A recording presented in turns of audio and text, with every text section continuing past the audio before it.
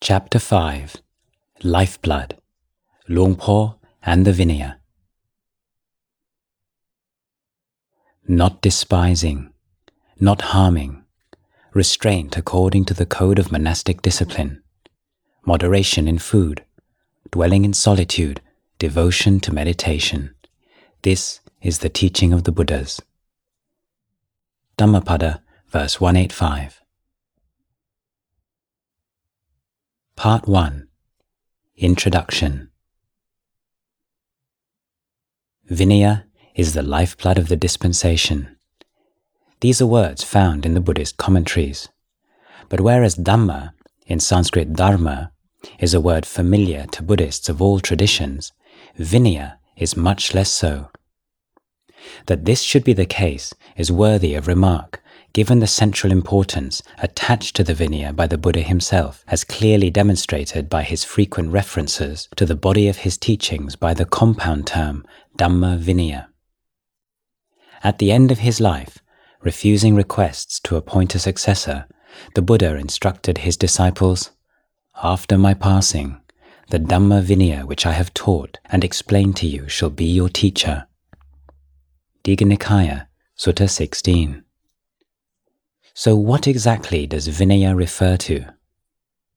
In essence, Vinaya refers to the Buddha's teachings aimed at creating the optimum external conditions for the study, practice, realization, and propagation of Dhamma. As the degree to which these conditions may be promoted in society at large is limited, the Vinaya is to be found most clearly in the training rules, injunctions, procedures, protocols, and conventions prescribed by the Buddha for his monastic order to live by, and gathered together in the texts known collectively as the Vinaya Pitaka. Etymologically, Vinaya is derived from words meaning taking out of or away from. The practice of Vinaya seeks to lead individual practitioners away from actions and speech that will conflict with or undermine their practice of Dhamma, and to lead monastic communities away from conflict and disharmony. Although Vinaya finds its apogee in the regulations governing monastic life, it is also found on a more general level in teachings aimed at lay Buddhists, including those explaining the path factors of right action, right speech, and right livelihood. The terms householder Vinaya, Agarika Vinaya, and lay Vinaya, Gihi Vinaya, are found respectively in commentarial references to the 10 wholesome paths, the Kusala Kamapata, and to the responsibilities of householders detailed in the Sigalovada Sutta, Digha Nikaya 31. The decision by the Buddha to place such emphasis on Vinaya may be traced back to the days following his awakening. It is said that on reviewing the path to enlightenment, the newly awakened Buddha considered it to be so demanding that he was unsure as to whether anyone else in the world could follow it to its conclusion. Although he subsequently became reassured of the existence of those with little dust in their eyes, the Buddha's sense of the difficulty involved in transmitting the Dhamma did not leave him. He realized that his disciples would need every assistance possible, and that a monastic order could provide supportive conditions to a degree that household life, with all its demands and temptations, could rarely hope to.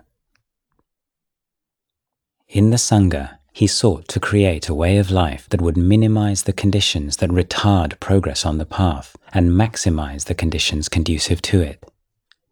Members of the Sangha would not need to make compromises with the expectations and prejudices of society at large.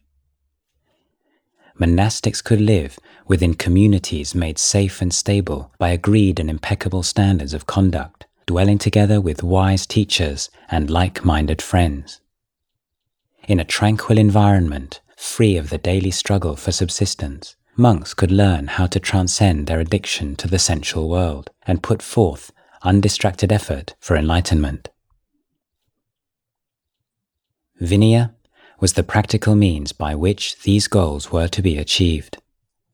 In the first several years after the Buddha's enlightenment, It simply constituted a set of behavioral norms, for example, refraining from all sexual activity, from receiving money, and from eating in the evening. The commentarial text reports that the monks were all of considerable spiritual maturity and were sufficiently motivated to uphold this informal code by their devotion to the Buddha and by their own sense of right and wrong. After 20 years had passed, however, the Sangha had grown considerably. It now contained many unenlightened members, and warning signs had appeared of an impending erosion of standards. In response, and on an ad hoc basis responding to problems as they arose, the Buddha began to introduce training rules, Sikkhapada, divided into different categories, which included penalties for transgressions ranging in severity from confession to expulsion. By the time of the Buddha's death, these training rules numbered 227 and were known collectively as the Patimokkha. The Patimokkha is the formal code of conduct for Buddhist monastics and has lain at the heart of the Vinaya ever since. As the Sangha grew in size, the Buddha also began to elaborate upon the protocols and procedures that he wished to define the more complex communal life that was evolving.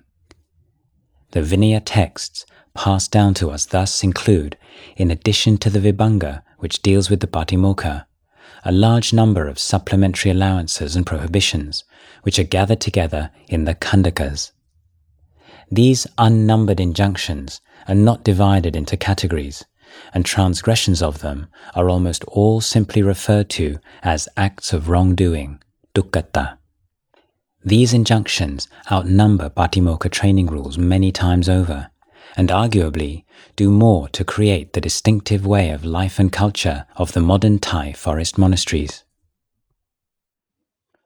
Over time, a huge body of interpretations and extrapolations have accumulated around the Khandaka injunctions. Most of them have become norms accepted by the Thai forest tradition, although there are certain variations from lineage to lineage and from teacher to teacher. From this point on, this whole body of practices will be referred to as observances, a translation of the Thai Kho Wat.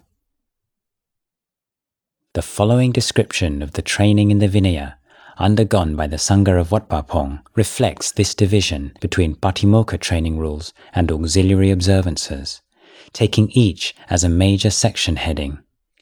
It also includes an account of the Dhutangas, or ascetic practices, as a third major section, for the reason that although these ascetic practices were originally intended by the Buddha to be voluntary undertakings, a number of them have been rendered compulsory elements of the Wat Pah Pong training regime.